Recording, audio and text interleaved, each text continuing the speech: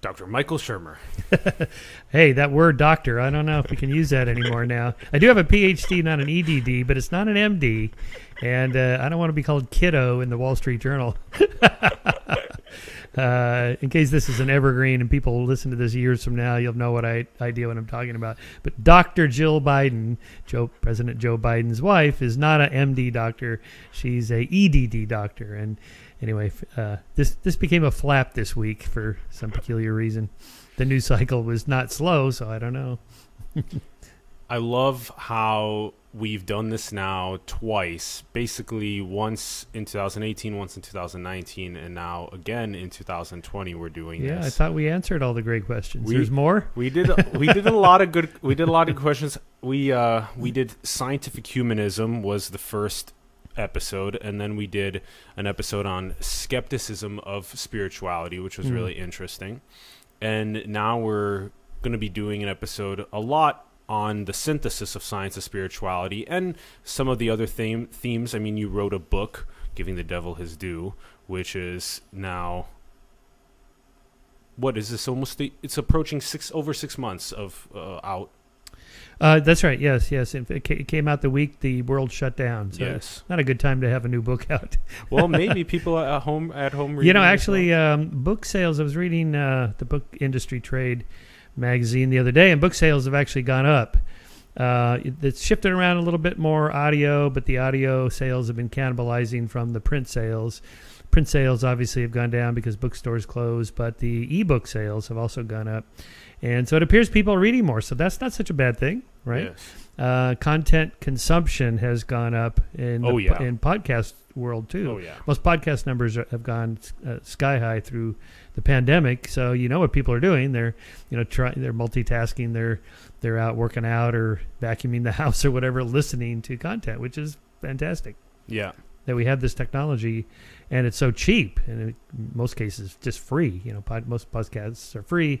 You can get tons of college courses for free. I love that too. I mean, you could just think about this for a second in terms of the future of education. Harvard charges, I don't know, what is $60,000 a year, right? You can get Steve Pinker's course on rationality for free. It's online. And, so that's, why would parents want to pay that much money when, the knowledge exchange between professor and student is so cheap and effective and efficient to do, right? So that, the question is, what are you getting for that? Well, of course, there's in-class conversations that are hard to replicate on Zoom, and and the dorm life, the social life. I know that's all fun, but really, at $60,000 a year. Yeah, we have several friends that are in the process of paying $3,000 a month in student loans right now, and we also know that the future of education has a lot to do with the democratization of information technology into these augmented and virtual reality landscapes where they can really intake content. There's the Neuralink phenomenon that's emerging as well with bio and neurosynthesis, which is super exciting. Last time we talked, I thought this was so interesting that when I had just finished Mama Nuiwan, who's a Kogi elder of the Sierra Nevada de Santa Marta in Colombia, and I just finished a couple-day retreat. Wow. Just sitting with the Kogi elder, and they have a multi-thousand-year lineage in that area, unbroken. And it was really nice because we did our interview right after I had sat with the Kogi elder. That was the second one we did. And in this last year, there has been a lot that's unfolded around, well, obviously I published High Level Perception, a synthesis of the nature of consciousness, reality, maximizing human potential, science, and spirituality. And some of the ways of dialectic between us, I feel, is going to be upgraded. And so I'm curious to explore on like a very first principled level.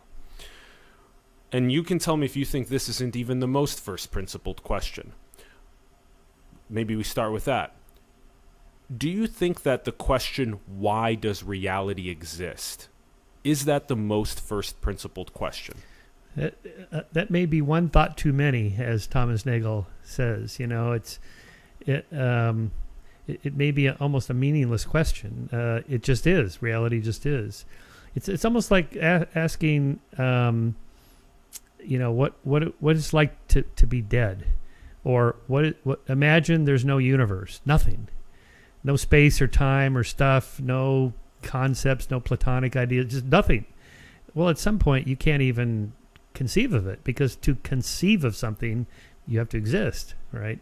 So I have a sense that that question bumps up against an epistemological wall. And I'm not a philosopher, but philosophers may have some term that's an error in category questions or something like this. I'm not sure what it would be called, but just the way you phrased it, phrase it again. The question: Why does reality exist? Why does reality exist? Right. Simon Sinek has start with why, right? Yeah. And it's just an interesting question. If we start with our own individual personal why, what is my purpose? What is my North Star? Why am I doing what I'm doing? But then we also ask that same question about reality itself. I mean, one answer is why not? I mean, it's just, why is there something rather than nothing? Well, why not flip it around? Why would there be nothing instead of something? Maybe something is the natural state of things. It's just the way it is. And the nothing would be difficult to explain. So again, I mean, you just want to take us back to the beginning. Well, what if we mentioned off air Roger Penrose, cyclical universes. What if there is no beginning? It's just an infinity of cycles that goes all the way back, and that information is gone, so we can never know it, let's say. So, okay, so then what? Then we kind of hit a wall. Well, that's actually a massive paradigm change, because the existing structures of the last, we can say maybe several hundred years, have been a very physicalism-oriented structure system that's been very driven by the linearity of time, and which is somewhat different, actually significantly different than what most of the ancient perennial spiritual mystic traditions talk about. But now when you have people like Sir Roger Penrose, who won the Nobel Prize in Physics in 2020, who step up and he has a conformal cyclic cosmology theory. And so now if we're literally talking about the world's most cutting edge scientists in physics are beginning to put us beyond in our hypotheses about what exists pre-Big Bang and beyond where we're going. That's a really important conversation, because it changes our paradigm from being linear and finite to being eternal and infinite. Is that right? But the idea of the universe being eternal and infinite is not new. That's been around forever. That's always been a possibility. It's just that in science, there's got to be some way to get at it, to test it, to run an experiment, to decide if your idea that it's cyclical and nonlinear and my idea that it's finite and linear, which one is right? And if there's never even in principle any way we can answer it, then what are we talking about? We're just kind of navel gazing for fun, which is fun. But for me, I'm more of a pragmatist. What difference does it make in terms, if we can't answer it, what are we talking about? Why are we even talking about it? Is it have to do with how you personally find meaning and purpose in life? Do you need to know whether it's linear or cyclical, infinite or finite, or not? I mean, I don't personally. It doesn't matter to me in terms of what I do tomorrow, or the rest of my life, or whatever. It's interesting to know. Except, although part of my life is addressing theists' arguments about God's existence or not, and then they, of course, push this argument that there has to be a first cause, because if you go back in time, there cannot be no first cause, because there's cause and effects all the way up to right now. So what's the first cause, or who's the first cause, and so on. So I am interested in a way of like, well, how would you answer that question? And so, what we're talking about is maybe a way of kind of saying, well, your idea that God is the first cause, the prime mover, is not the only idea in the category. And then I would return to what I just said. And if there's no way we can test whether the Christian model or the secular cosmology model is the right one, then at some point we just throw our hands up and talk about something else. This, in many ways, appears to be where we're heading, which is the synthesis of science and spirituality and technology to run simulations and prove more and more what is the nature of our existence. And it is in many ways the most first principled question, and we're becoming more and more awake and aware to our methods of being able to inquire. In a sense, the veil is being pierced, and we're able to understand our own existence better. And that's a very beautiful part of our what can be viewed as in that cycle. It appears to be us in our later potential stages of said cycle. Now, there are certain, schools of thinking, like, when even Leo Tolstoy saying the kingdom of God is within you, even the word God is now so loaded and packed with different regions of the world believing certain things. It's like big, nice word clouds around each God for every single as descriptors for what they believe that is. And then there's this sort of, in what I've experienced now, is a more perennial wisdom around what God means. And it appears to be that our awareness pre-coloration, just our being, our isness, as much as I know that you've had many conversations with Deepak Chopra and that you've had many conversations that are trying to sort of ground the spiritual community, and I think that's extremely important. It's also important to, in a sense, let spirituality try to push the edge of what science knows and have science come and test it with the scientific method along the way. So in the sense, it is the very fact that we are conscious and we are aware and we are experiencing this right now, that phenomenon itself, and this just you being one expression of that potential infinite creation that's occurring, and this just being one combination of it and us experiencing it, it's that appears to be close to what the perennial spiritual traditions are indicating, and even science is now trying to validate. Maybe. I'm not 100% sure I know where you're going with this. So, two couple essays in my latest book, Giving the Devil His Due. One is on why is there something rather than nothing.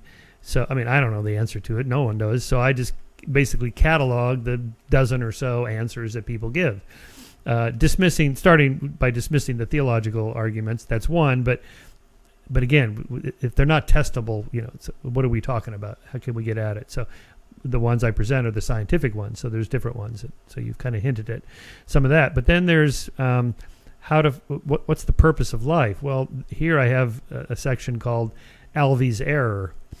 This was one of my Scientific American columns. Alvey is Alvey Singer, Woody Allen's character in Annie Hall, when he has a flashback to it as a child, and his mother takes him to the psychiatrist because he won't do his homework. And the psychiatrist says, "Why won't you do your homework, Alvey?" And he says, "Because the universe is expanding." He says, "The universe is expanding." Yes, it's expanding, and one day it's just going to all blow apart, and none of this is going to be around. So why bother to do my homework? None of this matters. And his mother, kind of upbraids him and says, "What's the universe got to do with it? We live in Brooklyn, and Brooklyn's not expanding." Right? So this is what philosophers call a category error. That talking about, like, if my actions today don't make any difference 14 billion years from now, then they don't matter.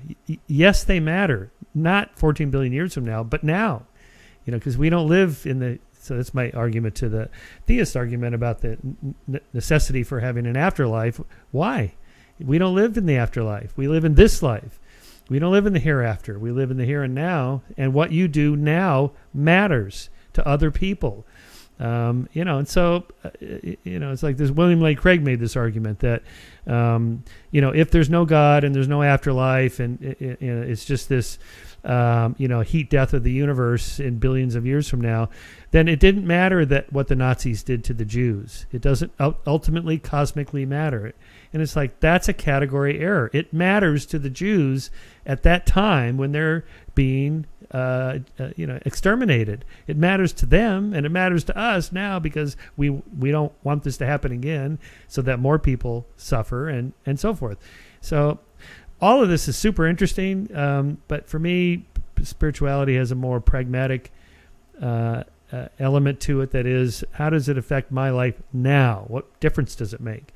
So if you tell me, well, being a spiritual person, whatever that may mean, meditating, giving thoughtful reflections on your relationships and your friendships and what you're doing with your life and so on. Those are wonderful things. Those are all really good things, but they have measurable effects, right? They lower blood pressure, they reduce stress, they put the little things that irritate people into perspective so you're not irritated by them. They help attenuate thought flooding, that meditation people always talk about. You just have this flood of thoughts of what your boss said and that coworker, and it pisses me off, and you rehearse it in your mind. This is what I should have said. You could do this for an hour. It won't make any difference at all. And it's probably elevated your stress hormones and, broken your telomeres a little bit and shortened your life by a few minutes or whatever. So there I can see, okay, that has a good measurable effect, and this is why it's good to be a spiritual person. But I have a feeling you're after something deeper than that, like something cosmically significant or... Yeah. Well, let's unpack some of this more. That was a good tennis ball hit back. So there's this phrase that I think is really important. It's simultaneity. Simultaneity is key. And so it really kind of boils down to, when we were talking a couple minutes ago, it was why do things have to be either or, where we talk about having a biological, finite, linear 80-year lifespan while simultaneously holding an infinite, eternal, cyclic, cosmological simultaneously. Because when you begin holding those two things at the same time, you realize that, yeah, I do actually care a lot about my moment to moment in terms of identifying how can I be more peaceful? How can I be more happy? How can I be more blissful? How can I understand the nature of my existence and what gifts I'm bringing to the world? How can I actualize those gifts? How can I bring value to myself, my family, community, and the world at large? And then in a sense, we merge that self-actualized tendency with a self-realization tendency, which is talked about as something like realizing what God is, realizing what role consciousness plays in realities. And when we sort of merge those things together, it really locks in a strong moment-to-moment presence that is transcendent and present and just incredibly beautiful to vibe with on a person-to-person level. Yeah. I do agree that having a cosmic perspective on things, deep time, deep space, the Darwinian evolutionary model, the cosmological model. It's 14 billion years. It's not 6,000 years.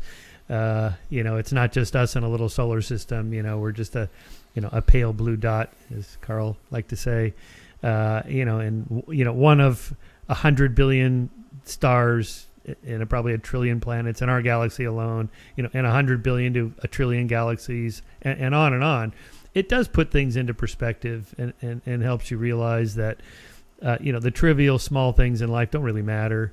It's the deeper, more important things that we do that matter more. All that matters. I mean, just if you think about, the kind of history of science and the changing worldviews from the medieval worldview to the modern worldview does make a difference on how we treat other people, how we treat the planet, limited resources, so forth.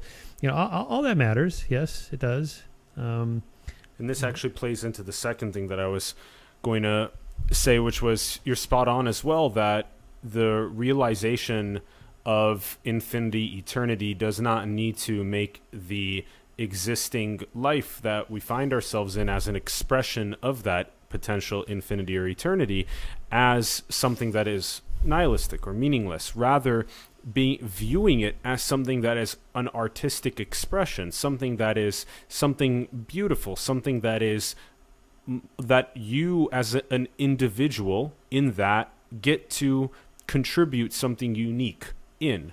And so in this case, it would be like you listed, there are these atrocities that happen around the world where millions of people encounter levels of suffering and death and malevolence that are horrid. And so we've understood now that we want to move our society and civilization away from suffering, malevolence, tyranny, murder, and we want to move it towards maximizing well-being, prosperity. And this is the classic heaven-hell analysis, as Jordan Peterson talked to Sam Harris about with Brett Weinstein and all those fireside chats with Douglas Murray that they had. They're fantastic conversations.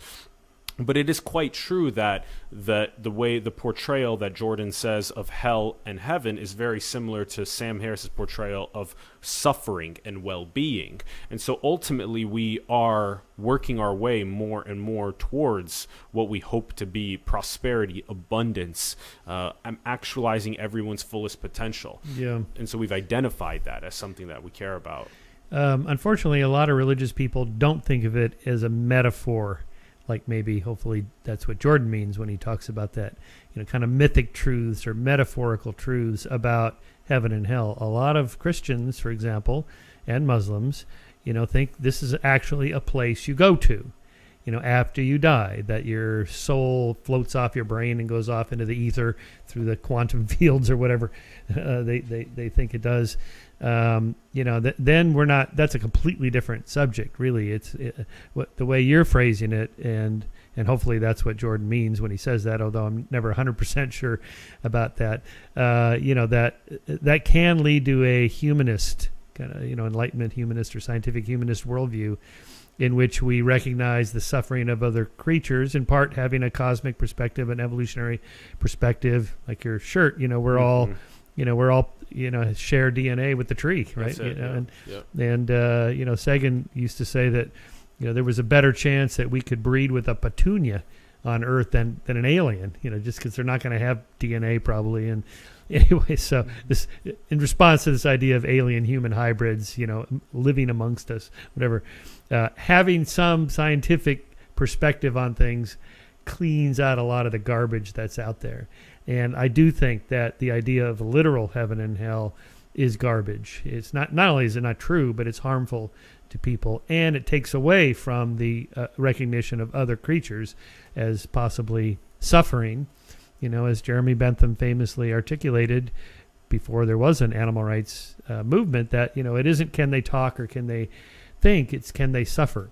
So the suffering of sentient beings is our kind of a moral starting point, and having a scientific worldview enables that, and not having that may not enhance that. The suffering of sentience is a moral starting point. Yeah, I think so. Yeah, and I think you say that in the moral arc. Yeah, you got to start somewhere, right? Yeah, that's great. So that's a good place to start. You don't have to start with some cosmic significance or a deity or some holy book. You just start with, can other sentient beings suffer, and what should I do to, attenuate that? That's a good starting point. Yeah, yeah. And really, it is the grounding of most of the modern ethical systems. I agree.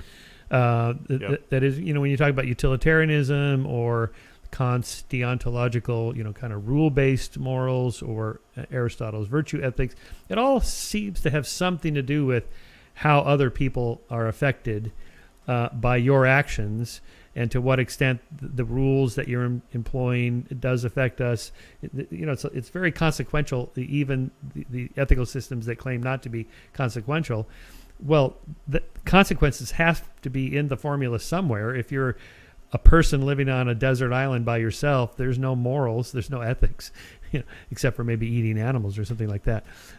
So I mean, these are deep, questions like where you began. Where do you start? Well, you have to start somewhere. So I referenced Thomas Nagel's, one thought too many. He brings this up in terms of like explaining consciousness. At some point, it may just be a starting point. Consciousness, it just is.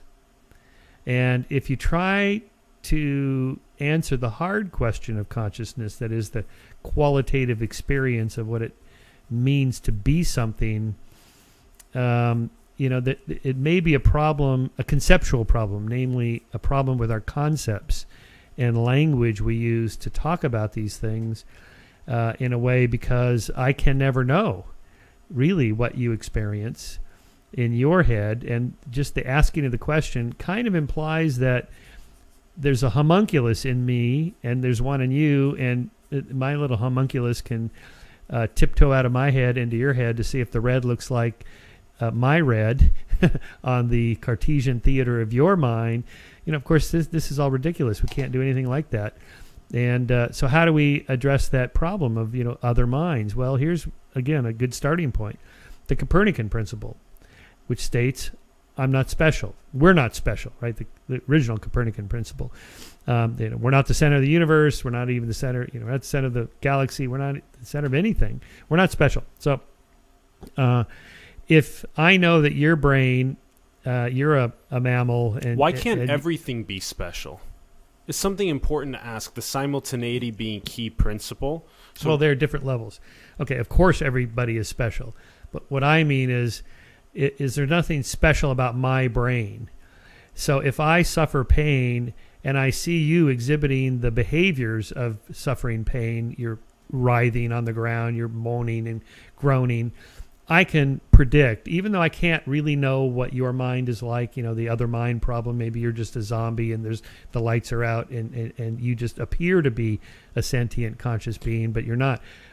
The Copernican principle tells me you are, really. Yeah, let's unpack these levels. So let's start with this, which was a moment ago, which is great, which is something along the lines of where sentience suffers is our moral starting point. So that's a great way to sort of begin in a scientific, humanistic, utilitarian, rational, also spiritual way to begin understanding where the mystic traditions have been trying to eradicate suffering, as well as science driving poverty out of the planet and driving abundance in, which is fantastic. I'm curious how you define spirituality, or what do you mean by that?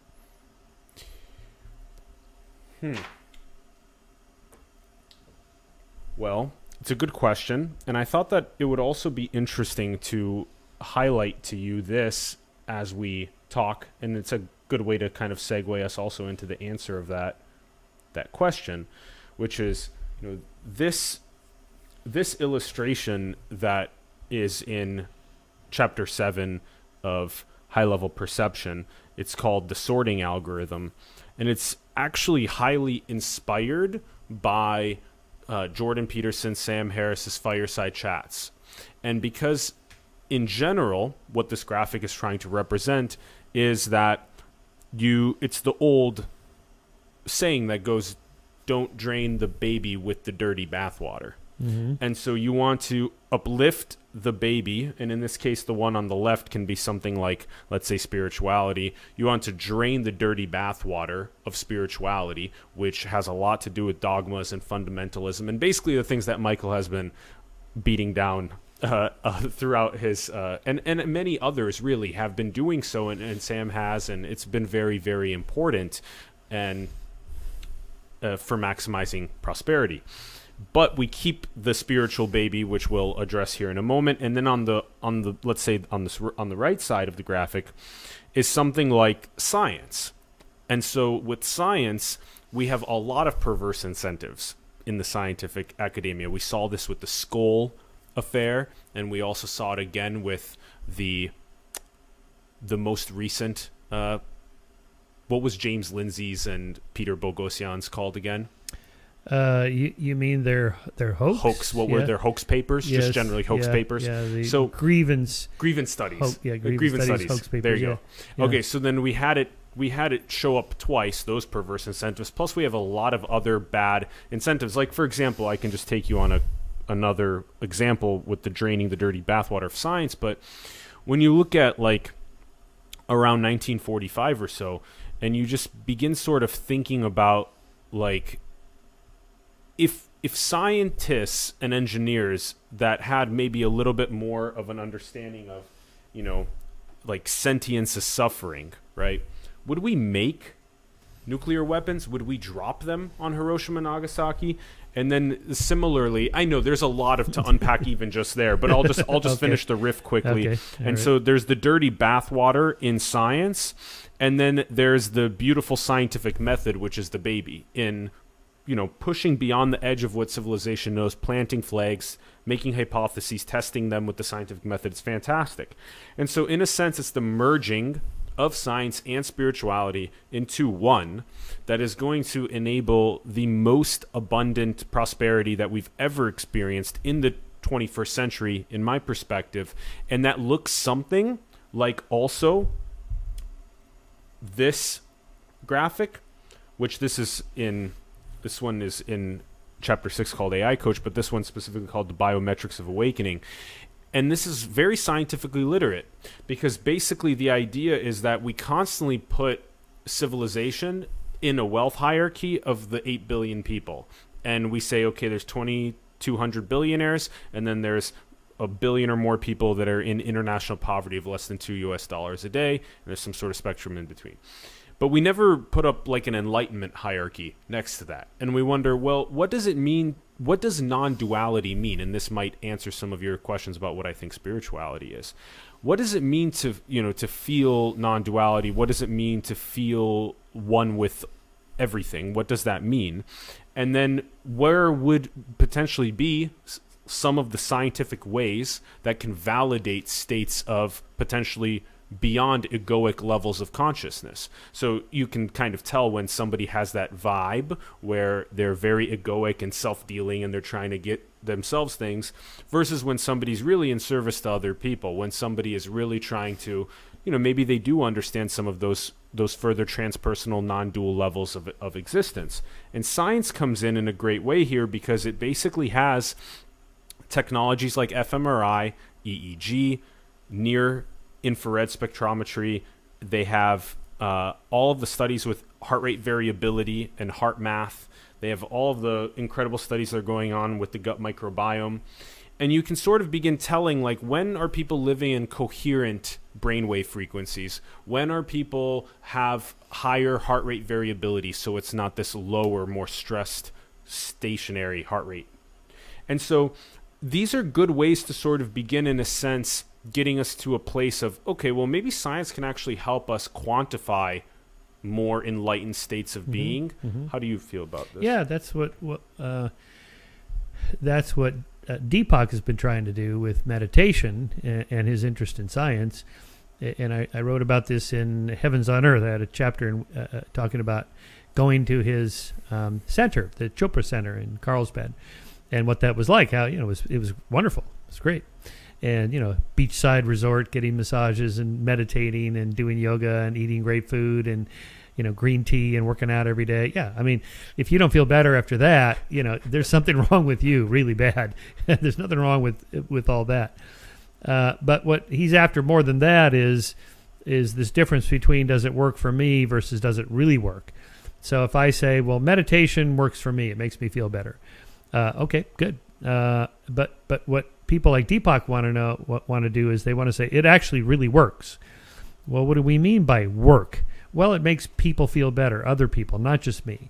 Well, which other people? All people, 90% of people, and we're looking for some equation like, well, 75% of people who participated in this study who did 2 hours of meditation per day, and controlled for everything else. Forget the massages and the green tea and all that, because you got to take those out of the equation if you want to know what you're measuring, the dependent variable. In this case, maybe it's stress hormone levels and you draw blood, or it's your blood pressure levels and you put the cuff on and you measure that every hour.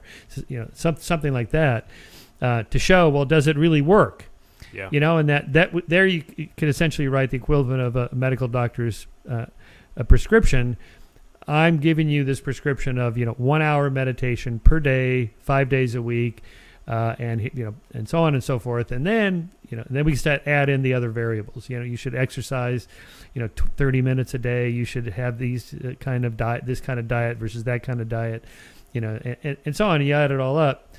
Now, if that's what you mean by integrating science and spirituality, yep, yeah, that's a good paradigm. Yeah. And I think that, I mentioned Deepak because I happen to know him, but there's other people doing this as well. There's a lot of labs. There's a pretty good body of scientific literature studying. IONS is doing it. HeartMath is doing it. Then there's so many other centers that are actually even trying to get this down to the level of where we're biohacking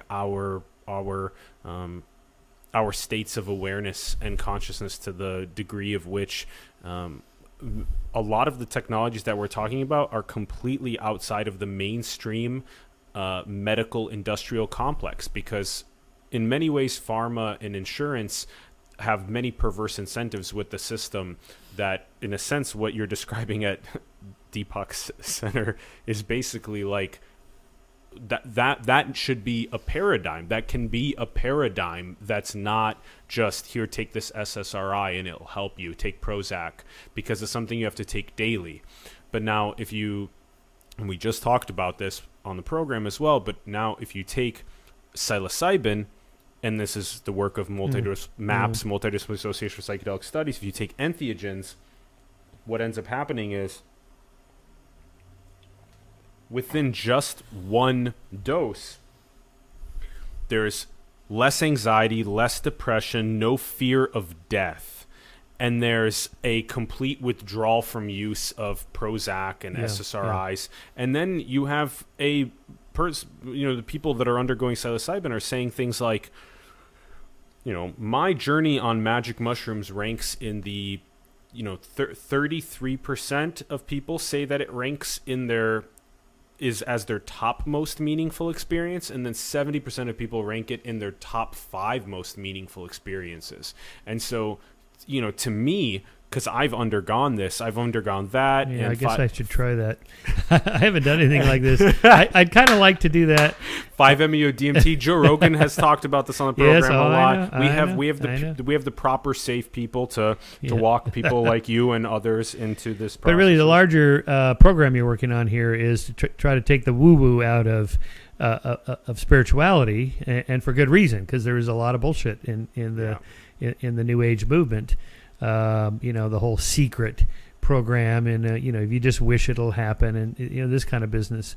So I appreciate that. I mean, in a way, it's a deeper philosophy of science question about how do we get at the truth. May I also just quickly, because that was the first example that you gave, but now my question would be, you're familiar with Jordan Peterson's Future Authoring Program, right? I'm familiar with that. I haven't tried it or read much on it. And I've tried it, and I've been promoting it. And I'm just saying, Jordan Peterson's Future Authoring Program is not that much different than the idea of manifesting as the secret. Yes, or that, as long as there's no paranormal in there. And as long as you've set an intention to achieve a goal, but then you also take the steps that are needed to actually get to your goals. Yes, and so, but you're much more likely if you wake up every day with a divine, noble, transcendent North Star aim. What's going to happen is you're going to have a little bit more of that fire and flare to take the steps that are needed to get there, versus if that doesn't exist, if there's no future authoring. Of course. But the universe doesn't care about you. It doesn't, because there's no universe to care. I mean, in that sense, it's not the universe is not conscious. It's not willing you to have a new Tesla Model X in your driveway tomorrow, and then I just wish it, and there it is. It's not how it happens. Okay, but if you want to say, I'm setting that as my goal, and in 5 years I want to have that manifested in my driveway, and I'm going to do this extra work and save the money, do some investments, blah, blah, blah. I have the money, I write the check, I get the car, boom. Okay, yes, of course. And to that extent, I think Jordan, if that's what his program is, that's not so different from all the self-help programs, from Napoleon Hill's Think and Grow Rich. Yep. Tony Robbins' programs. Tony Robbins, all this stuff, they mostly steer away from the supernatural, woo-woo, paranormal stuff, and just bring it down to what you do. Yep. And yes, of course that works, but within limitations. I can't just say, well, I want to be an NBA basketball player. I'm 5'7" and I'm 66 years old. It's not going to happen. Okay, so you got to pick things that you're good at that you can actually do. and then aim for them. So let's show you another example. What you talk about here is. But wait, you still haven't told me what you like. So what you mean by spiritual? I'm giving you examples. Okay, but I want a sentence. Yeah. So let's say you're out on a date, and your date says, "Are you a spiritual guy?" You're on a first date, and she wants to know, or he wants to know. The elevator pitch. Yeah, the elevator pitch. And you go, "Yes, of course, I'm a spiritual person." And they go, "Well, what do you mean by that?" Because they want to know. Do you mean that you're a Christian, you're a Buddhist, you're a Jew, you're this? I would say that's the first, in a sense, like fundamental step that is slowly becoming more and more realized as it's just something that gets people ready for something that's even more truly spiritual. Religion, in many ways, is in some ways just a baby step towards something that's even more okay. Right. And people are realizing there's a lot of perverse incentives in the religious structures across the planet, but every single one of the religious traditions actually has a mystic tradition. Every single one of them does. And so whether we're talking about for Hinduism, it's things like Advaita Vedanta, or in Buddhism, it's Zen and Dzogchen, or the Islamic tradition is called the Sufi metaphysics. Then there's Hasidism and Kabbalism and Gnosticism in the Judeo-Christians. And then there's these like African Vodun traditions around actually dancing and becoming gods. Then there's the Native Americans north and south that are about, there's sweat lodges, there's entheogens, there's potlatches, there's all of these styles of representation there. So after studying this landscape, which I think in many ways Jordan Peterson has done as well, and there are others that have done this as well as spiritual synthesis, is what you realize is that all of those mystic traditions, right? So specifically the mystic ones, not the religious fundamentalism ones. Okay. So those mystic ones are basically different flavors of ice cream. So one of them's chocolate, the other's vanilla, the other's strawberry, the other's mango, and you just keep going down the line. But what they all have in common, the perennial spiritual wisdom, is that mango. they're all ice cream. Yeah, that's what they have in common. Yeah, okay, I get that. I see where you're going with this. Okay, yeah, and sure, then and great, I'm glad. And so then now, if we look at it at that ice cream level, now the question would be, when you're asked like, what does it mean? And so I've gotten to this point, and it's that these mystic traditions have the similarity. It's like a meta pattern, which is something along the lines of that. But if I ask you, why do you want to be a spiritual person? I mean, because it makes me a better person, or I'm more moral, or it puts my life into perspective, or so. Well, we've both been giving a lot of great answers to that. Decreased cortisol levels, higher levels of future authoring towards goals, my ability to be more peaceful, happy, loving, compassionate, eradicating suffering in my goals, having better relationships with my family, my friends. There's definitely hugely pragmatic aspects to this. Yet at the same time, the answer might be something like, when you look at all of those different, the perennial spiritual ice cream itself, what is that spiritual ice cream? A good way to potentially answer that would be, what does the Delphic maxim that was written on the top of the temple of Apollo at Delphi 2,500 years ago, 2 words, know thyself. What does that mean? Yeah. What does it mean, that question? And so that what I hypothesize, again, I'm totally cool with calling these hypotheses. I'm totally cool with planting flags beyond the edge and working our way with the scientific method to prove these things. Absolutely non-dogmatic whatsoever on the program. What I would hypothesize as what know thyself means, and this is what many of the perennial spiritual traditions have hypothesized that it means, is that it's twofold. It's self-realization and self-actualization. And ultimately those are one, but we'll split them into 2 to explain it.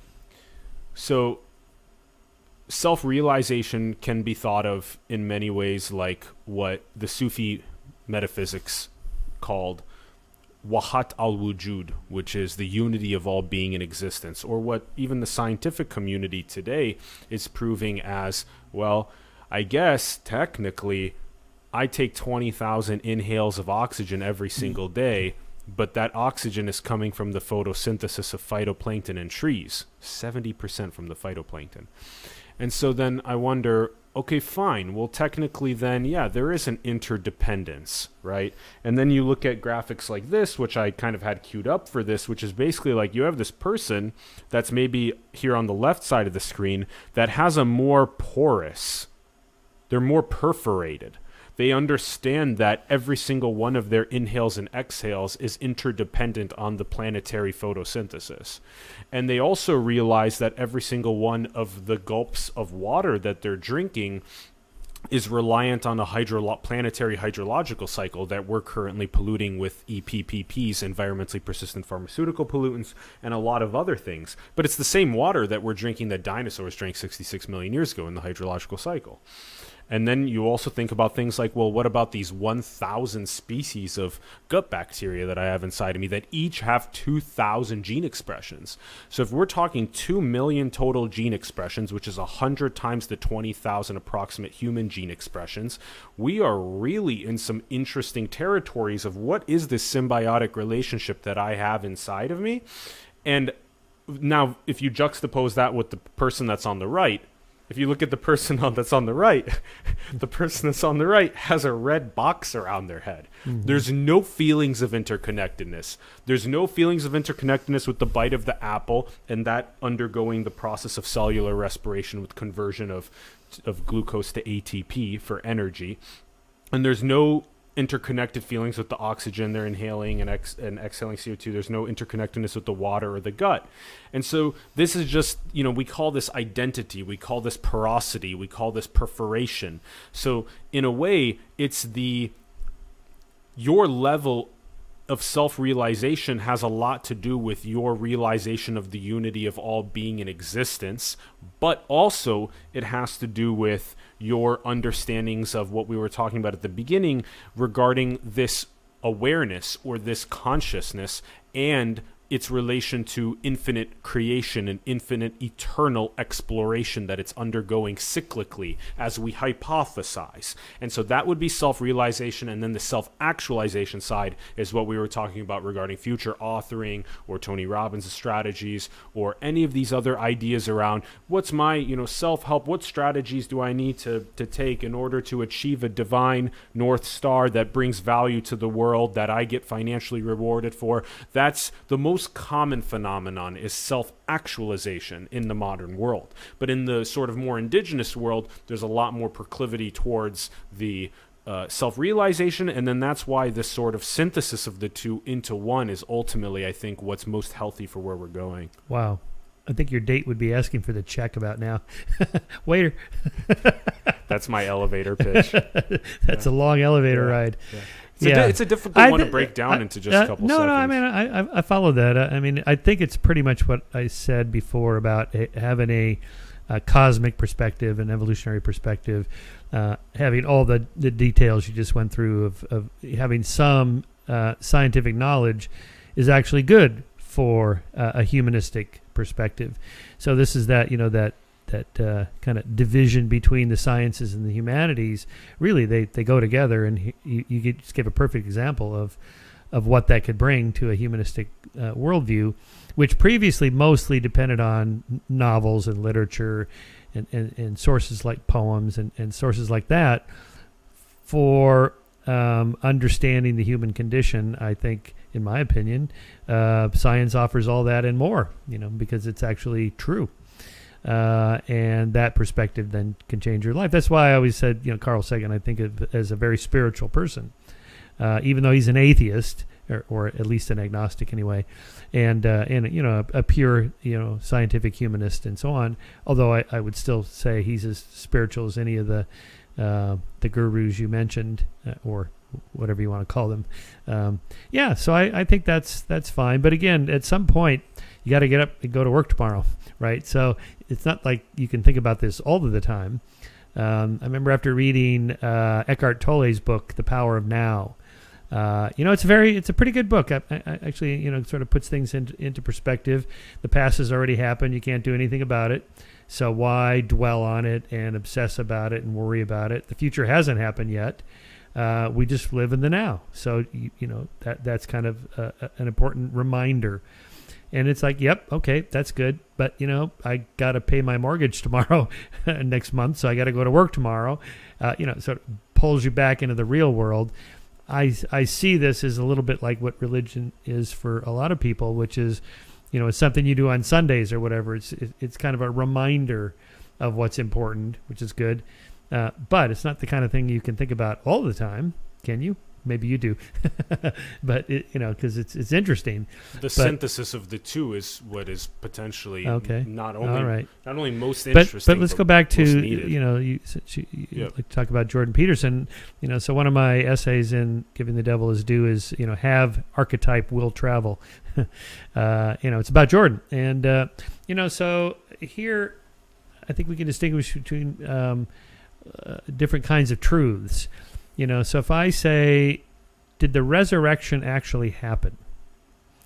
And maybe Jordan responds, well, we all must bear our own cross and that life is difficult. And, Jesus and the resurrection, the crucifixion and the resurrection, the born again, starting over, suffering, as literature, okay, I get that. It's kind of a mythic truth. And it has meaning for my life because I suffer and then I can work through that suffering and start over, be born again in a metaphorical way. Okay. That's what literature does. That's what myths do for us.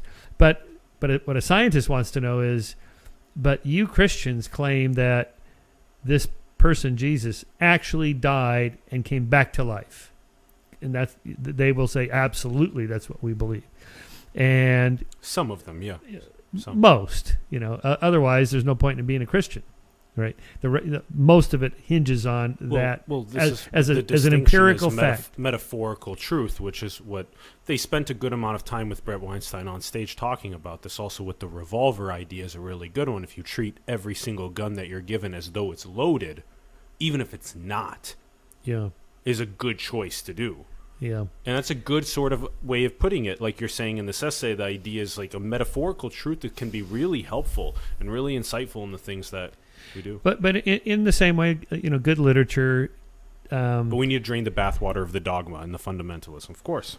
Yeah, there's core elements in most literature that has to do with human nature, human relationships, the whole field of evolutionary literature. It's sort of a branch of evolutionary psychology. Why do certain themes come up over and over and over in novels? Because they're the most important things in the human condition. Power and hierarchy and deception and love and jealousy and, the whole thing. It comes up over and over because that's what's important to us. So there I would say, of course, the Jane Austen novels are not true, but they're true metaphorically because they tap into certain truths about who we are and what we do and what matters, that kind of thing.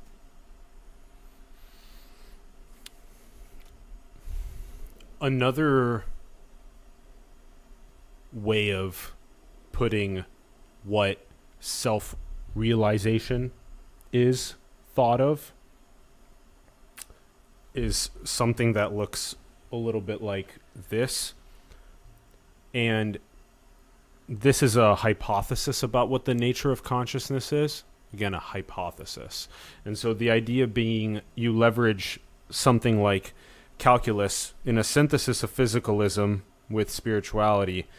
You leverage calculus to help people understand the integration of infinitesimal data, aka the 8 billion humans on the planet.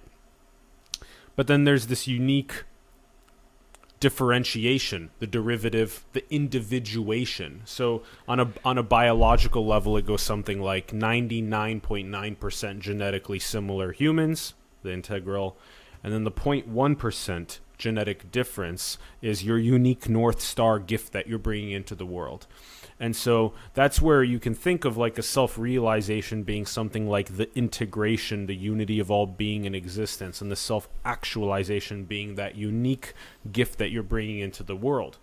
And I think that when we do things like we aim to visualize these concepts, which is a lot of what high-level perception did, is that it sort of begins not only driving them more into like explain like I'm five territory, visualization territory, but it kind of hits on the point that so many of the greatest logicians of all time have been talking about, and even metaphysicians, the idea that you must make your ideas very clear and precise enough so that people can actually take them apart.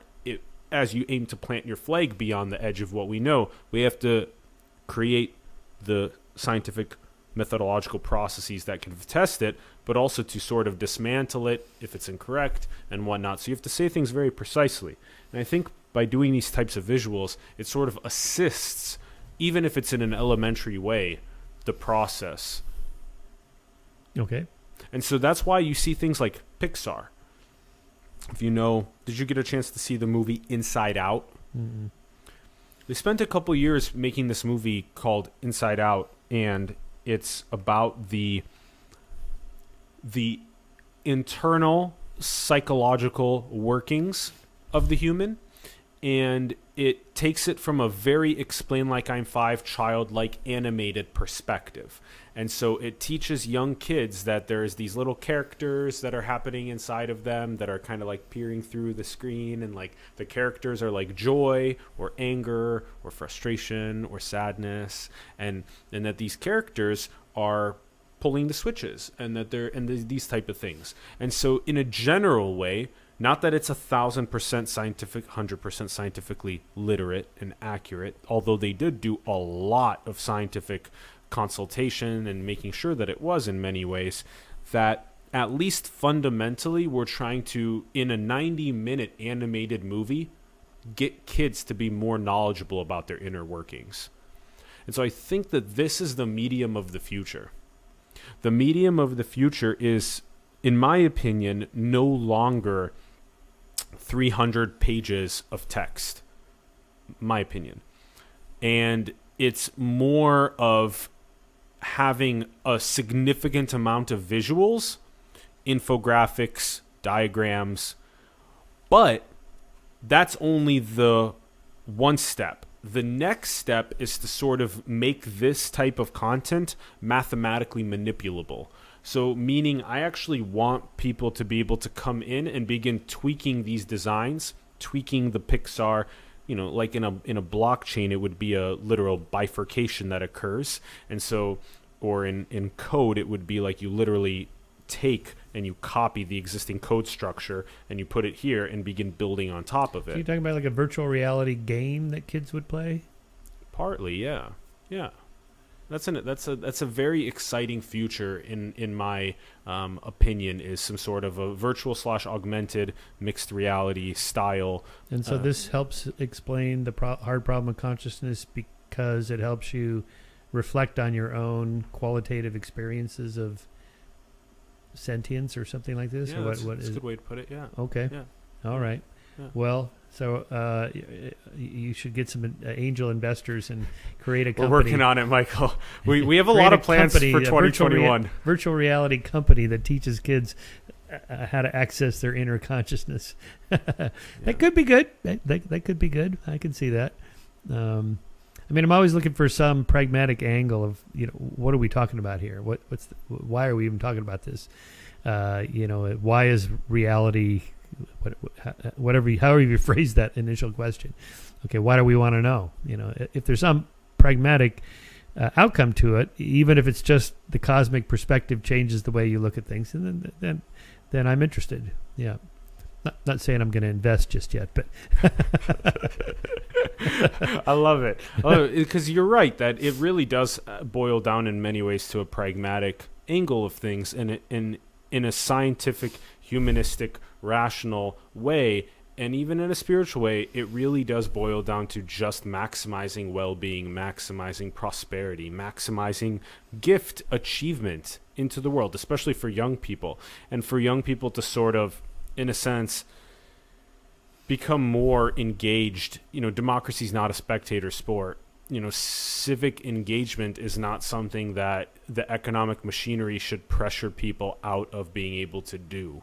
And so to sort of hone in on that from a young age is really important. Not only the nature of that self-reflection that then gives children access to potential self-realization and self-actualization, but also to just be, in a sense, a good citizen in the social fabric itself, whether it be with their family or their community, the world at large. And ultimately, that is what this process of investigating your own awareness does.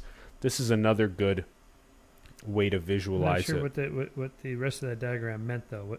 Why do you need the calculus? Oh, the integral? Yeah. Well, the integral is important because you have to have a...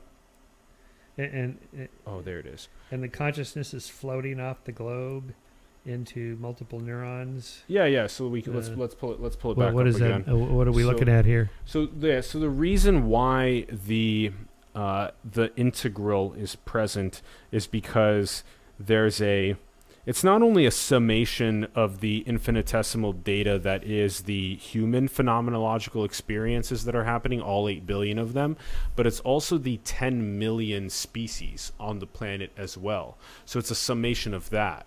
And so that whatever that qualia representation is summated in there as well. And so that was just a little bit more complicated to add to it, but I wrote about it in the... is this sort of like a cosmic consciousness that the internet's going to bring, like a Teilhard de Chardin's zoosphere? Noosphere. Noosphere, yeah, Noosphere. Yeah. Which is sort of the first incarnation of that idea. Okay. So I'll be asking you about the Godhead, the Omega point, at some point as well in a little bit. But yeah, the reason why the brain is present is because it's a good analogy in this scenario, because we approximate 86 billion neurons, approximately equivalent amount of glial cells. There's a firing and wiring, a synchronization process. Two neurons communicating can be analogous in many ways to two humans communicating across a synapse. It's very interesting. And so, in a sense, it's like a planetary phenomenological experience that everything is undergoing, and then this is only one representation of it we hypothesize on a micro, like on a scale invariant level. This is the phenomenological integral that's happening on planet Earth.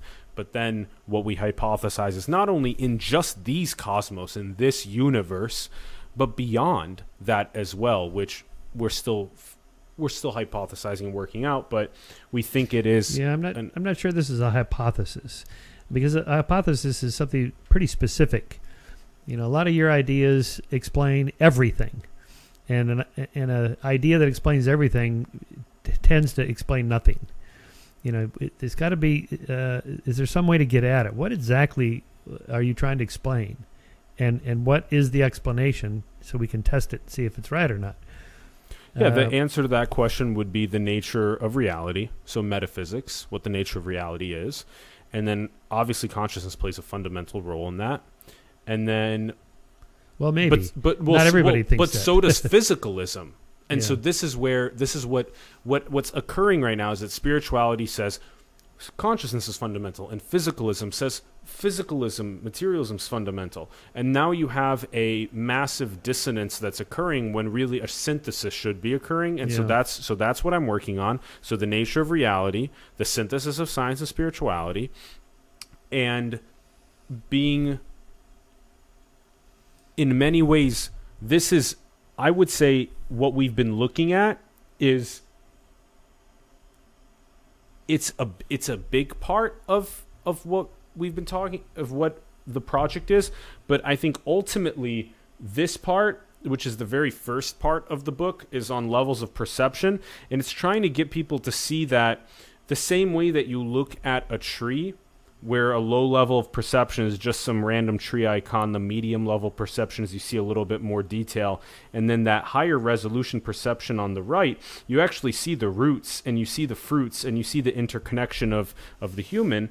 And then when you sort of go and you draw the same style of analogy here with the human, you go low level perception is just seeing a human. It's a really desacralizing perspective, dangerous one. Yeah. And then the medium level perception is you see a little bit more detail, but then that high level perception on the right is where you see the whole suite of nuance that's actually fused into who they are, again at a root and fruit level. And then you'll see kind of where I'm getting at here, which is, Douglas Hofstadter thinks that analogy is a core of cognition, which is very fascinating. And so in this case, we're just analogizing the high-level tree to the high-level human, and we realize that, like a tree isn't going to be able to produce fruits if it has nutrient deprivation.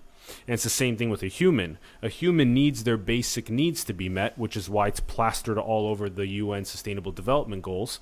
And that way the human can actually achieve its unique gifts into the world. And so this analogy, I would say, is a top reason as well. So along with metaphysics, understanding the nature of our reality, synthesizing science and spirituality, and meeting basic needs, providing the analogies that give people the basic needs to maximize those across the planet. Those are, I'd say, the three things. And then the other part of that question was, if it's a framework for a lot of things, it's really difficult to, in a sense, be able to prove it, make hypotheses, and actually, validate these things. Well, actually, this one doesn't really need, a lot of what I've been saying is already scientifically literate. Like, it's already scientifically, empirically validated. Like, we don't need to, it's obvious that when a child is deprived of oxygen or water or food or shelter, they're going to have a traumatic life, right? Okay, cool. So we're on the same page there. And then that same graphic that I was showing you earlier, where there's a cyclical interchange that happens between the human and the photosynthesis of the planet from phytoplankton and trees, that's also scientifically literate and validated and proven. I'm already using many of the flags. Yeah. That exist. A bit like James Lovelock's Gaia hypothesis, the Earth is alive. Okay, it's a metaphor. We think in metaphors. But what do you mean by alive? Living organisms are defined by a certain way that a planet doesn't really meet that definition. So again, there's a lot of big words here, big sweeping generalizations, massive metaphors. Okay, now what? Now, you say, well, James Lovelock's Gaia idea that the Earth kind of fueled the environmental movement, because if you think of all of this integrated, it makes you care more about destroying the rainforest and so on. Okay, yeah, that's that kind of metaphorical truth that does have practical applications to how we interact with each other in the environment, say.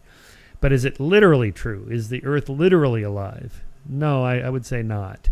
And just to be very, very clear here, James Lovelock has a specific way of putting these concepts into something that's digestible for people and understandable for them. This is different. And I think it's really important to identify that although there are some similarities across the different people that you've been mentioning, that this is also very different in its own unique ways, and that I'm not coming at it from that angle so much as I am coming at it from an angle of phenomenology or qualia. So there's an actual, we could say, a way to specifically catalog phenomenology that occurs and then be able to summate that phenomenology on a planetary level as a whole of conscious experience that's occurring as on a planetary level. So that would be what I would say in contrast to that. And there's another sort of way that I wanted to illustrate to use something that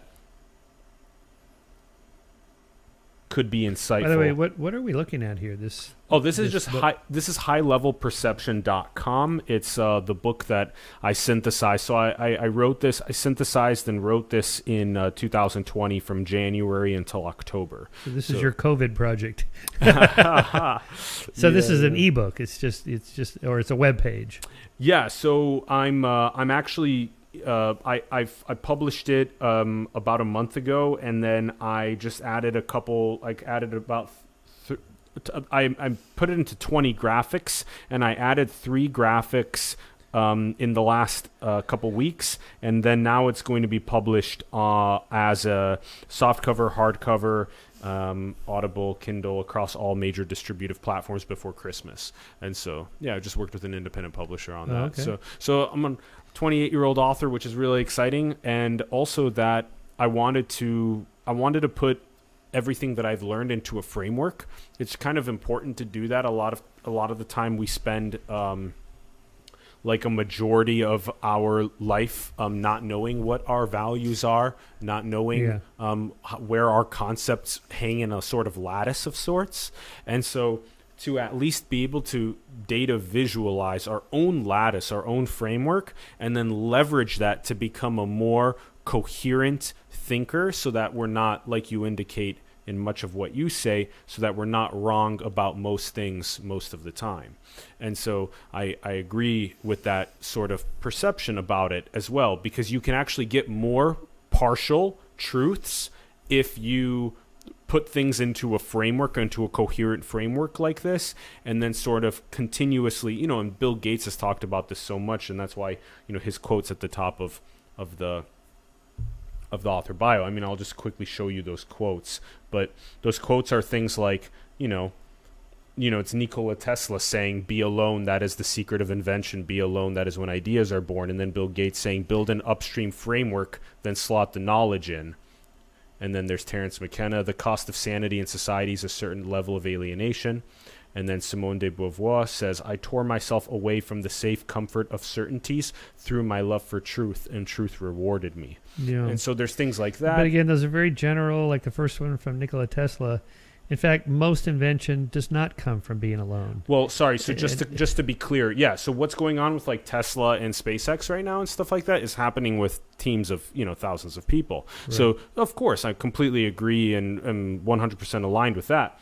But the quote, again, simultaneity is key here, because there was also a time when it would require a profound stroke of genius to occur in absolute silence, whether that be for like Elon Musk, or whether that actually be for, 15 years ago, but then also for all of these great minds that we sort of think as, well, what about, whoever else of the geniuses that have lived and died? How much time did Michelangelo spend alone so that he could make the Sistine Chapel and statue of David and Pieta for us today? And that's just one example out of so many. But this sort of I think also helps illustrate what is in many ways relatable in this, both the nature of reality, the synthesis of science and spirituality, meeting basic needs. And in this case, it's something like, in this top left corner, you have the subject and their relationship with the object. And in this case, the object is the smartphone. And so a lot of people on the planet are having a relationship with a smartphone. Maybe up to potentially 4 billion people have devices on the planet now, and they have a very object-oriented relationship with it. And then what happened was, that's at the tip of the iceberg. And then once you get a little bit deeper, you maybe hit the surface level of the iceberg. Did you get a chance to watch The Social Dilemma?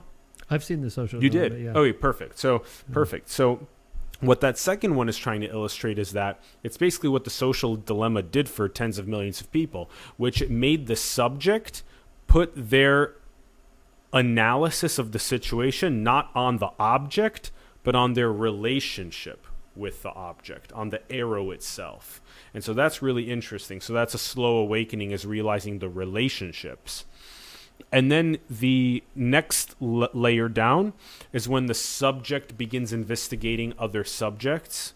And that's most commonly seen through phenomena like empathy and mirror neurons and trying to immerse yourself in the shoes of somebody else's life experience and states of phenomenology and eradicate that suffering and molasses that's in their way and then allow them to more easily achieve their goals. And so maybe you get a little bit of a taste of some of the thing that I'm saying with that when the neuron sees the neuron in the other as well. So when they actually feel the self in the other. And then the last one is sort of the actual subject investigating itself. And basically what that last one is when you, as a subject, if you think of all of the phenomenology that you experience, and then before all of that phenomenology that you experience, you think about that awareness that is at the very, very back. It's like the screen, the Rupert Spira analogy, who's one of the leading non-dual spiritual teachers on the planet, Advaita Vedanta. He basically just uses the analogy of a screen. It's just the screen, but without any movie that's playing on it. And then now you turn on the movie, and then there's, oh, look at all of this, these lights, these cameras, this conversation. But then if I take the movie off for a moment, I'm just that awareness. I'm just that beingness. And it is a very difficult thing to learn how to separate, but that's what we hypothesize as the nature of being, the nature of what we believe God is. That's why, again, Leo Tolstoy, the kingdom of God is within you. It's not some sort of a person that's bearded in the sky. Which is a hilarious misinterpretation of it's actually what many of the religion traditions says, but not the mystic ones. But the mystic traditions talk about the kingdom of God within you being that awareness. And that's why Rumi also from the Sufi metaphysics said that you go around from room to room looking for the diamond necklace that is already around your neck. And the Sufis also said that everywhere you look, you see God. And that's another sort of way of talking about the unity of all being in existence. So this in many ways is very different than some of the dirty water that you kind of beat a lot, which is great and important because it's like the old codes that we want to archive and move past. But the water pressure builds up in the submarine, which is this is why a lot of people don't want to investigate their own awareness. A lot of people don't want to undergo the process of the subject investigating itself. But some of the greatest fruits come from that process. Okay.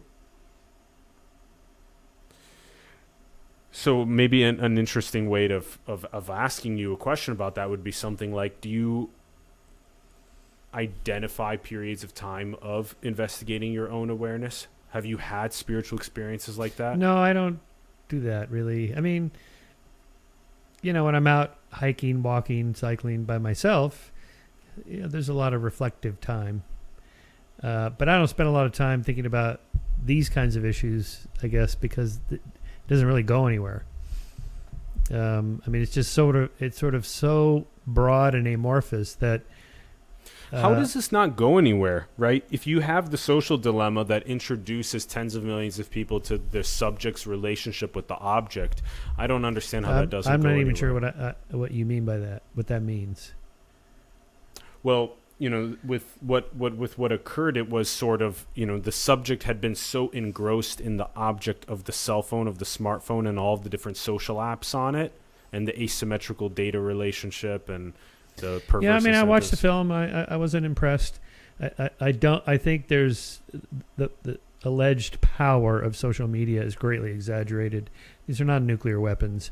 I mean, there was a lot of self-flagellation by this Tristan Harris character and a few of the others, as if the invention of the like button was like the invention of nuclear weapons, like he's the equivalent of J. Robert Oppenheimer with sin on his hands. He's known blood, this sort of thing. I think this treats humans as like automata, just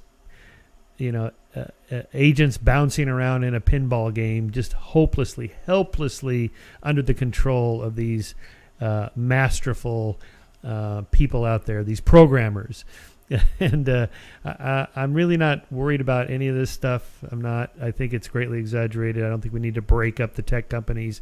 I don't think they're determining the outcome of elections based on the algorithm that sends you 1% more positive articles about Hillary versus Trump or whatever.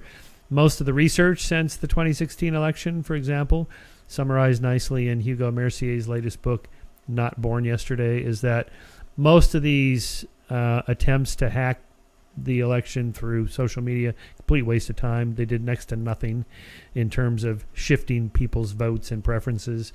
Very few people actually consume online content that moves them one direction or the other, and not just politically, but I mean, most advertising is a waste of money. Most political advertising is a waste of money.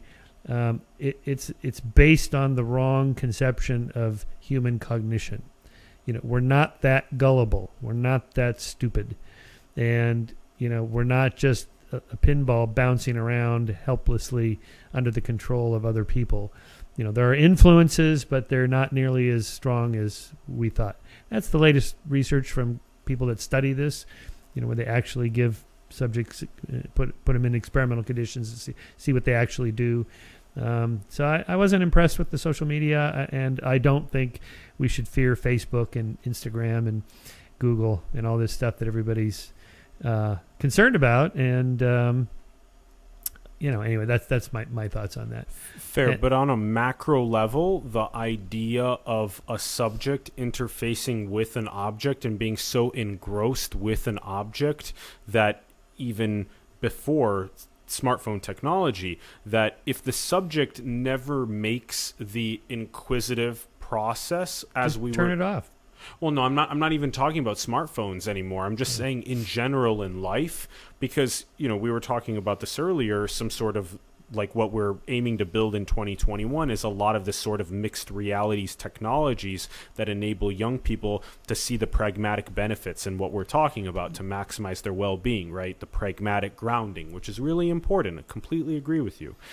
And then if the subject is never, ever being pragmatically grounded by an investigation into their own awareness, their own psyche, their own conscious experiences that they have with objects, that they have with other selves, with other subjects. If they don't have that ever, that trigger, then the person is going to inevitably walk around with a box around their head in a very egoic state of consciousness.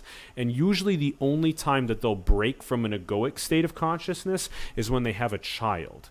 Because when you have a child, at least for one moment, at least, that you feel like you're in service to someone else, that you're serving, you've deprioritized your ego in service of someone else. Now, that may last a year, 18 years, it may last a little bit of time. It lasts forever. Sometimes it lasts forever. Well, Yeah. Sometimes it does, yeah. But that's the thing, is that process, as we've been indicating, is just investigating inward. It leads to a lot of profound realizations that then catalyze very important pragmatic increases in well-being to myself, my family.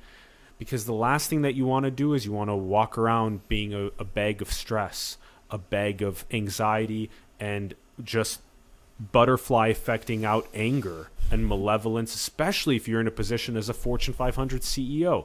Imagine if we could quantify the current state of consciousness of the Fortune 500 CEOs, of Congress, of the UN General Assembly, of the 2,200 billionaires on the planet.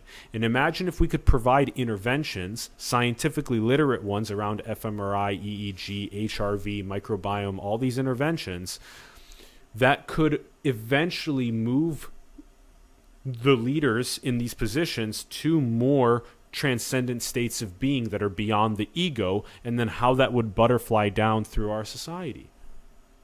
Okay. Do you feel like that's a good idea? Do you feel like that's a bad idea? Where do you stand on things like that? I guess the question would be, what's the problem you're trying to solve? Well, maximizing prosperity on the planet. The CEOs make too much money compared to the maximizing workers, prosperity on the planet. Okay. Yeah. It's just, well, how are you going to do that with this? Because what happens is when let's just take the the CEO of let's just take Jeff Bezos, for example. That, because I also use him in the example in the book, because the idea is if we can at least quantify a biometric data visualization of the person's phenomenological state of being, and then if we can provide scientifically literate interventions into their awakening to catalyze that, what will inevitably happen is that Jeff already, I think, in many ways does have some of these proclivities, which are fantastic, but they'll get ramped up to the next level.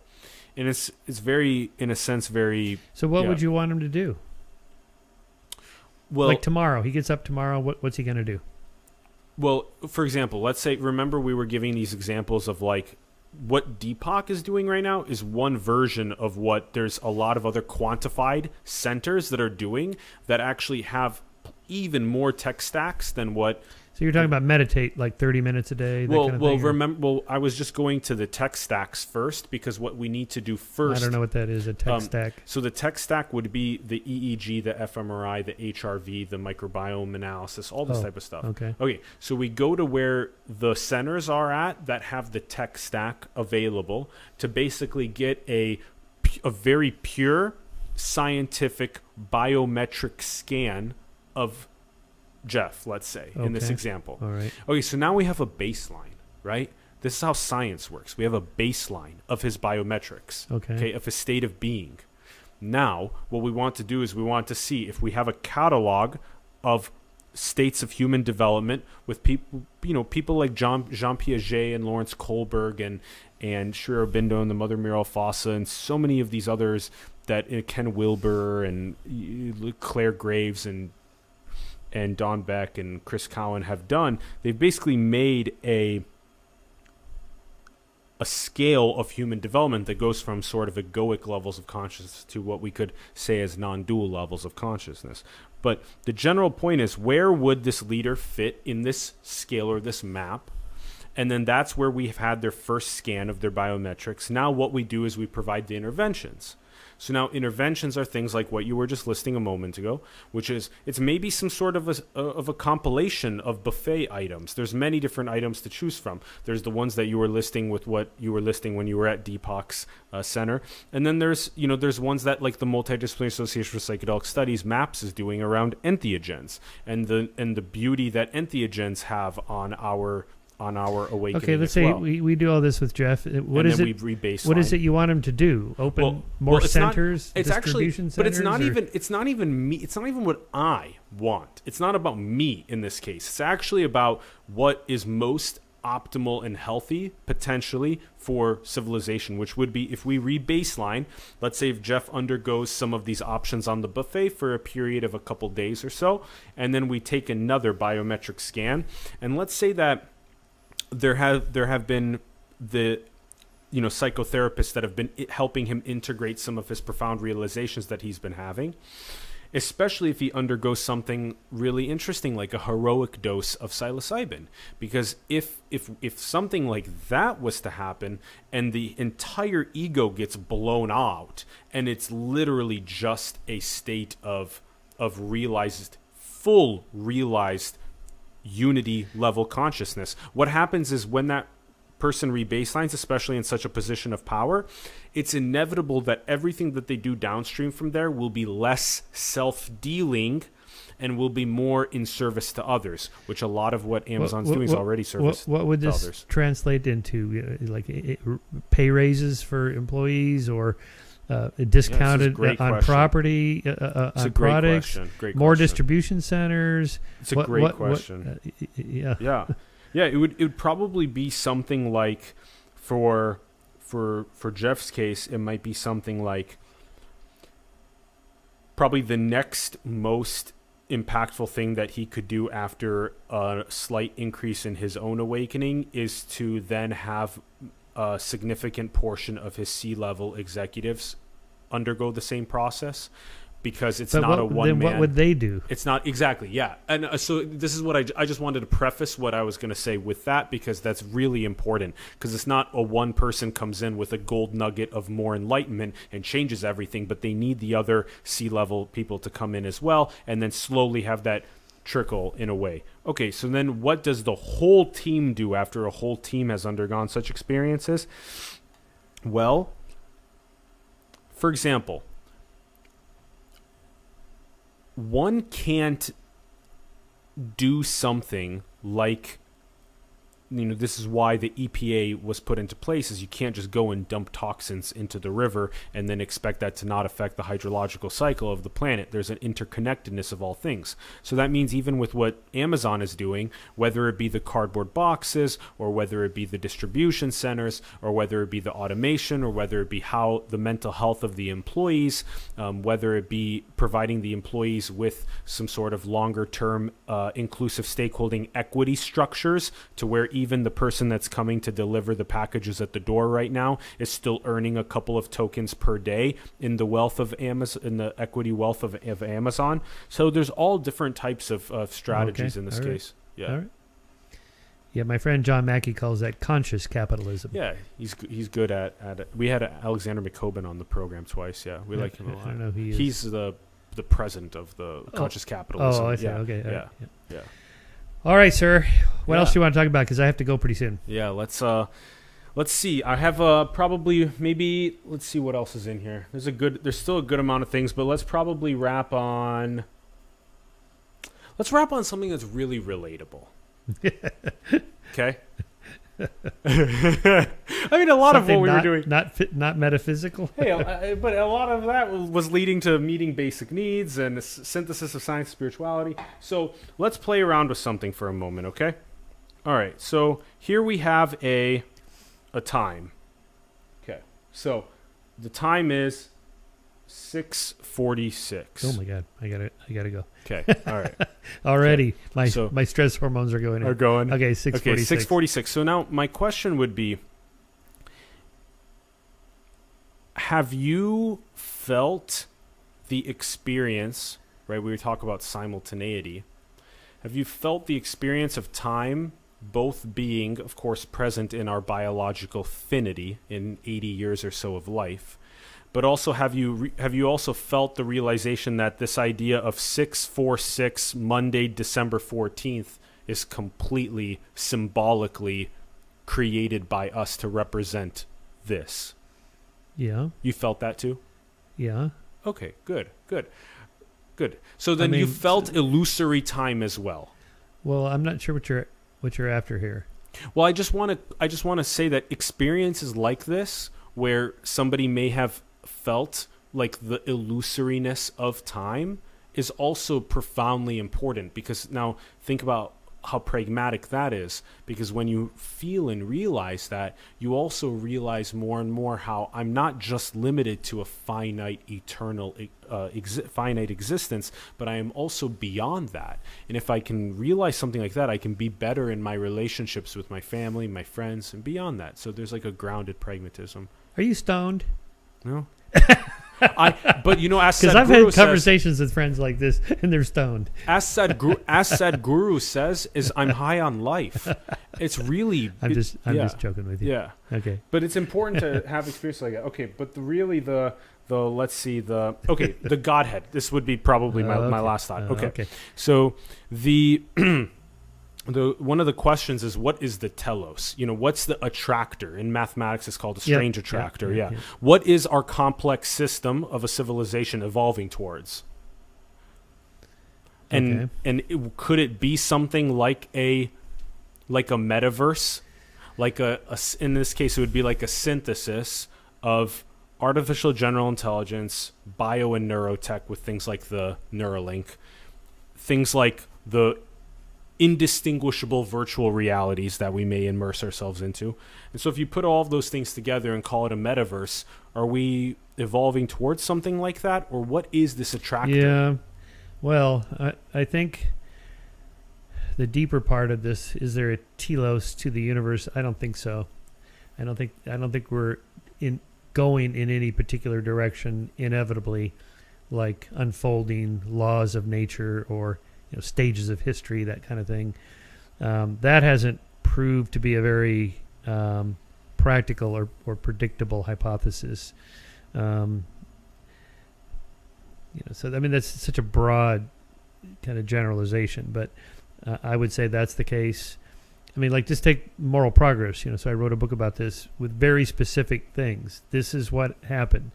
This person did this, and then this group did that, and then we passed this laws, and then we got to here. Now, what's behind it, of course, is this idea of reducing suffering and equal treatment under the law and so forth, which is based on this premise that I'm not special.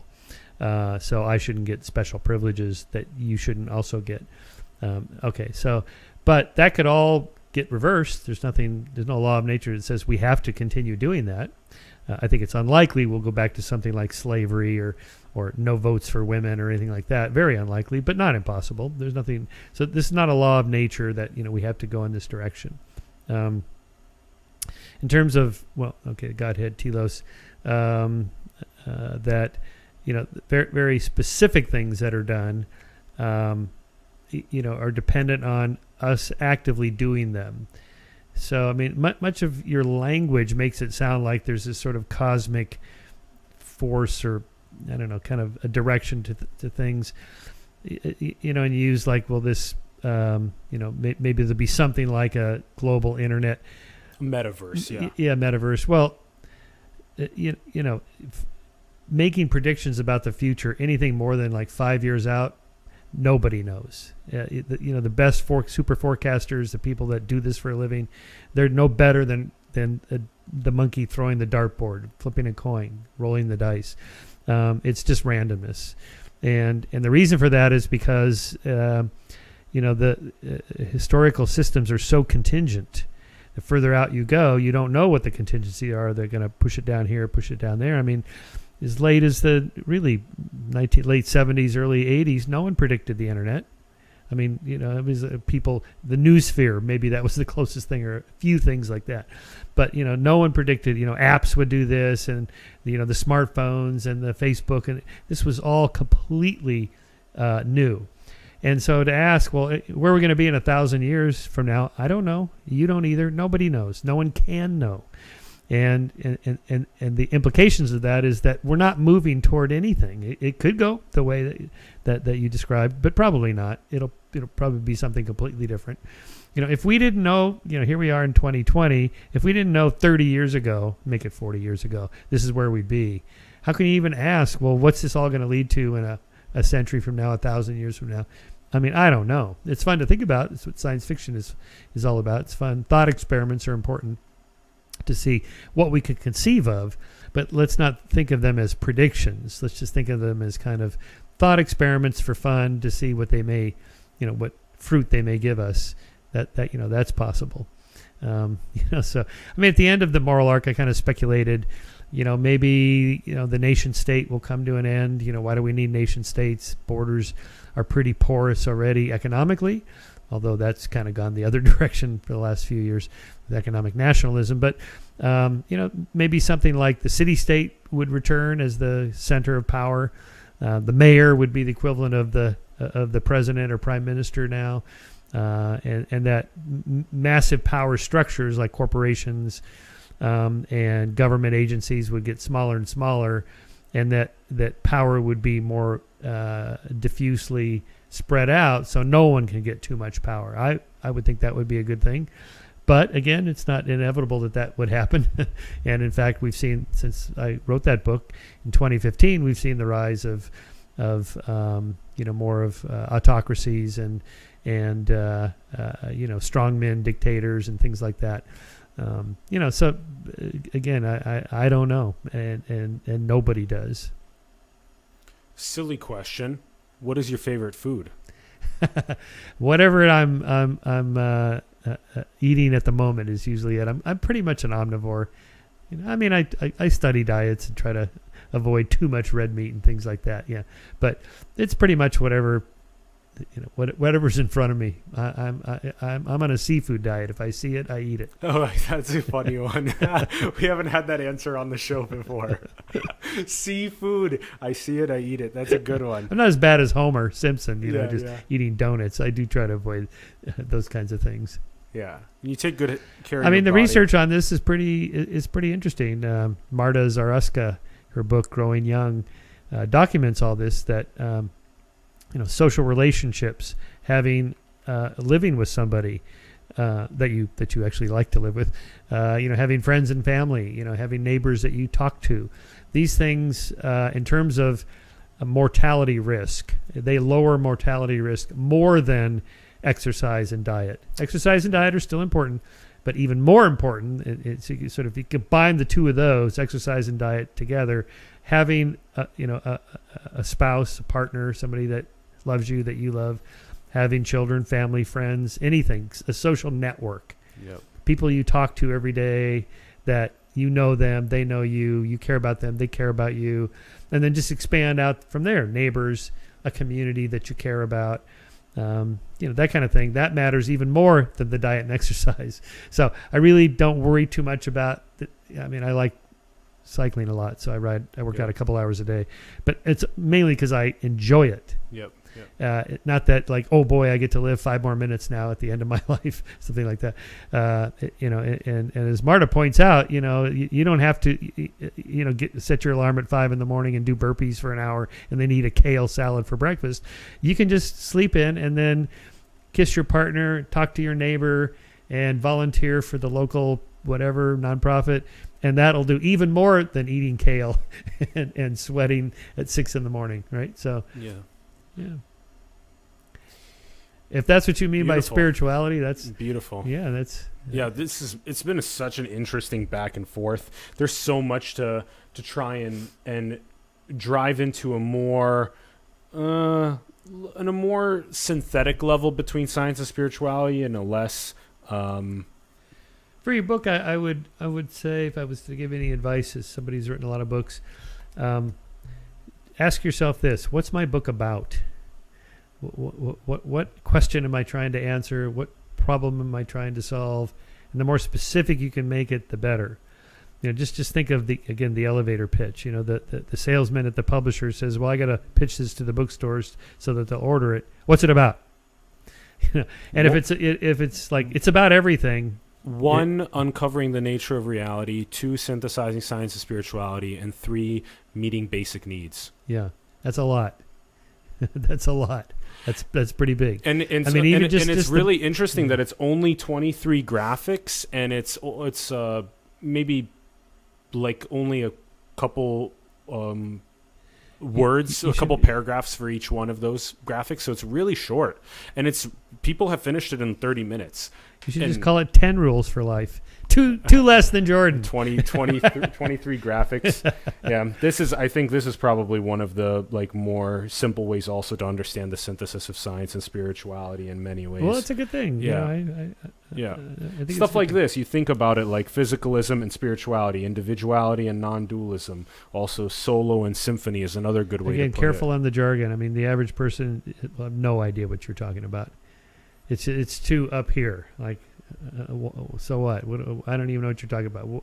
How does this affect my life? Well, we spent a good almost hour. I'm just telling you, to introduce it to somebody we gave those simple breakdowns of pragmatic applicability throughout the hour plus conversation that should anchor some of these points in. So I want a 1% commission on all your sales. That's Michael. Right, thank you so much for coming on the show again. Yeah. Super appreciate it. We were supposed to do an elbow bump. Okay. Yeah. Thank you very much for coming on the program. All right.